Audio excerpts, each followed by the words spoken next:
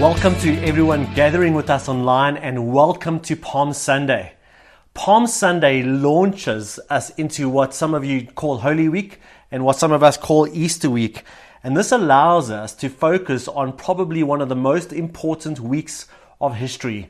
This is the week leading up to the death and the resurrection of Jesus Christ.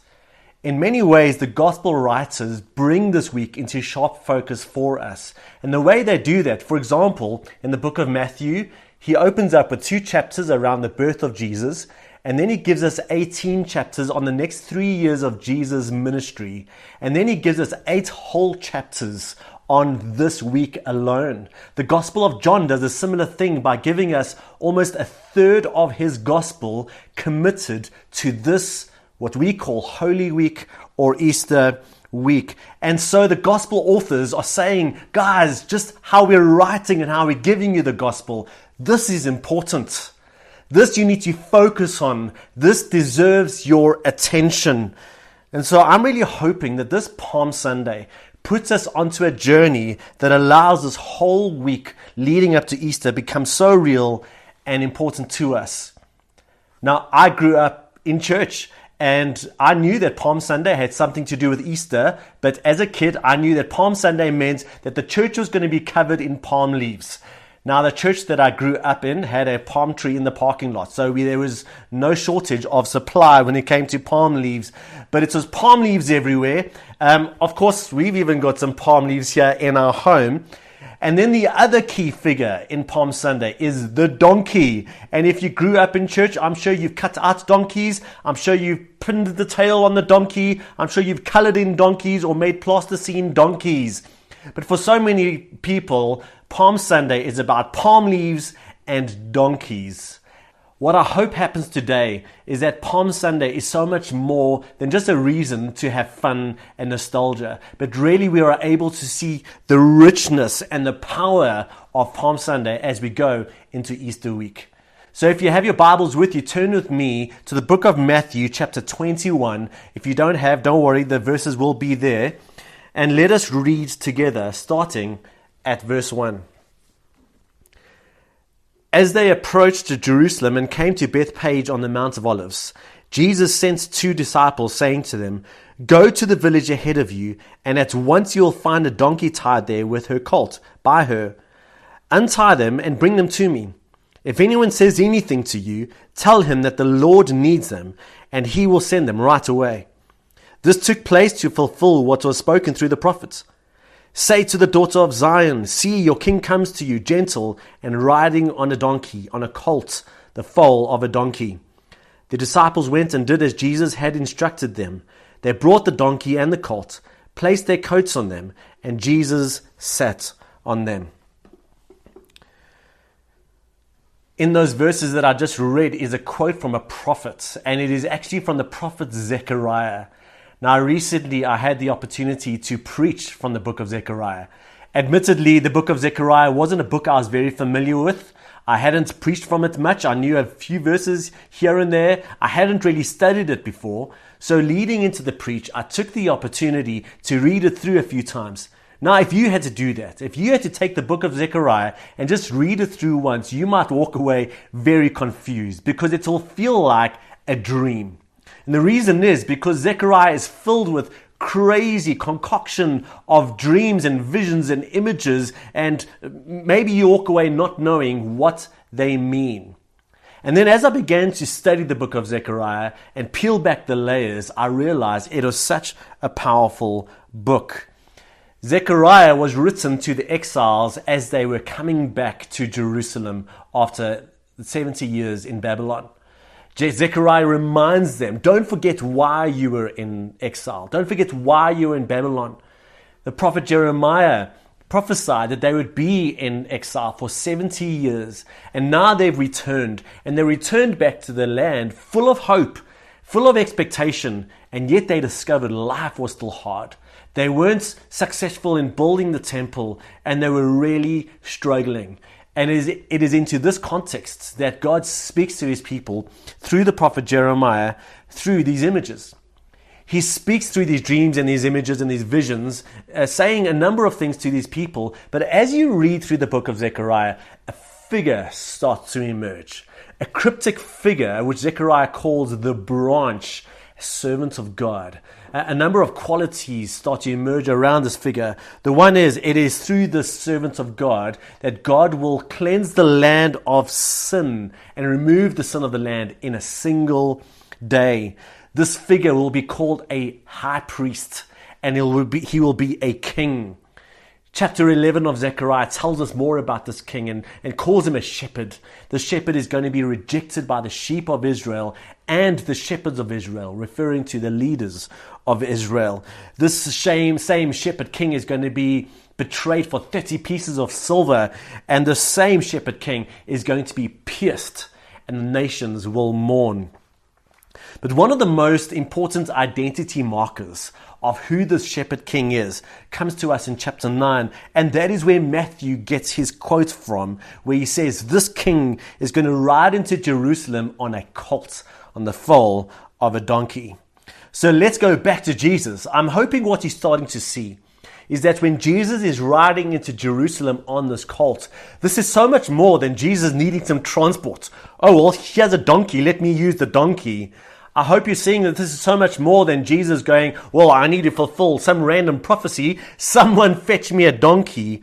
Rather, as we see, even just looking at the book of Zechariah, this figure that Jesus is fulfilling, by Jesus coming in on a donkey, he's saying, I am that figure, that servant of God. I am the ultimate high priest. I am the ultimate king. I am the son of David. I am the Messiah. I am who you are waiting for. Not only does Zechariah speak about this person, but all the prophets created an incredible amount of expectation. And by Jesus coming into Jerusalem on this day, in this way, he is making this almighty claim. This person you've been waiting for, I am he.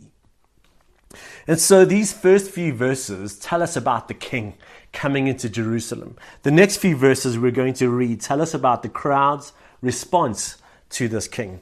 So let us read from verse 8. A very large crowd spread their cloaks on the road, while others cut branches from the trees and spread them on the road. The crowds that went ahead of him and those that followed shouted, Hosanna to the Son of David.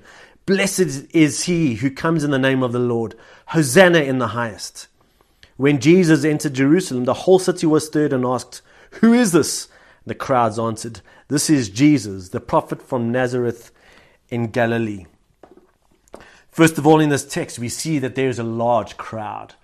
I often quote Andy Stanley on this, where he says people who were not like Jesus liked Jesus. And so there were always a large crowd following Jesus.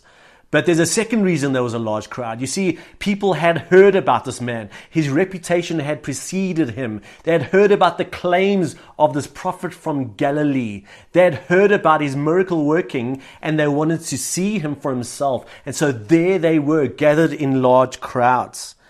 And then they did a number of very important things. The first thing they did was they took their garments and they laid them down before this king. This was a sign of their willing submission of Jesus coming as king. Then they cut down palm leaves and laid them too down before Jesus as he came in. This was something that they had done on a number of occasions when Jewish kings came into the city after a great victory. So this was a sign of Jewish nationalism and victory.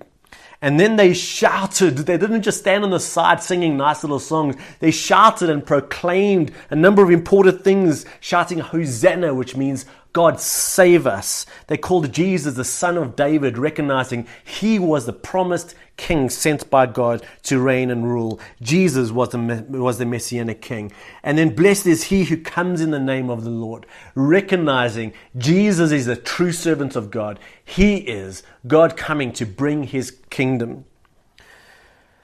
So as I think about the crowd laying down their cloaks before Jesus coming in, here's a question for you. What do you need to lay down as a symbol of your submission to Jesus as King? Here were people who were so participating in the moment. They were willing to lay their clothes down. They were willing to lay their lives down before Jesus. They were willing to declare their submission before him. Now, I'm sure there were others further back in the crowd who, if you had to go ask them, well, do you think Jesus is king? Maybe some of them would have said, well, I don't know. Maybe some of them would have said yes. They had an opinion possibly that Jesus was king, but they weren't throwing in their lot with him. And so what does it mean for you to throw in your lot with Jesus? To lay your life down, to lay yourself down before the King as a sign of submission to him. And then I think about those people in the crowd laying down these palm leaves before Jesus. Remember, this was a sign of victory. Now, I don't want to get ahead of myself. We're just at the beginning of Easter week and we're heading into Good Friday and then Resurrection Sunday, where we celebrate the victory of Jesus. But for a lot of these people, they were expecting Jesus' victory to look something like this. The king coming into the city and overthrowing the Roman Empire, overthrowing the Roman rule, liberating Jerusalem to rule for herself.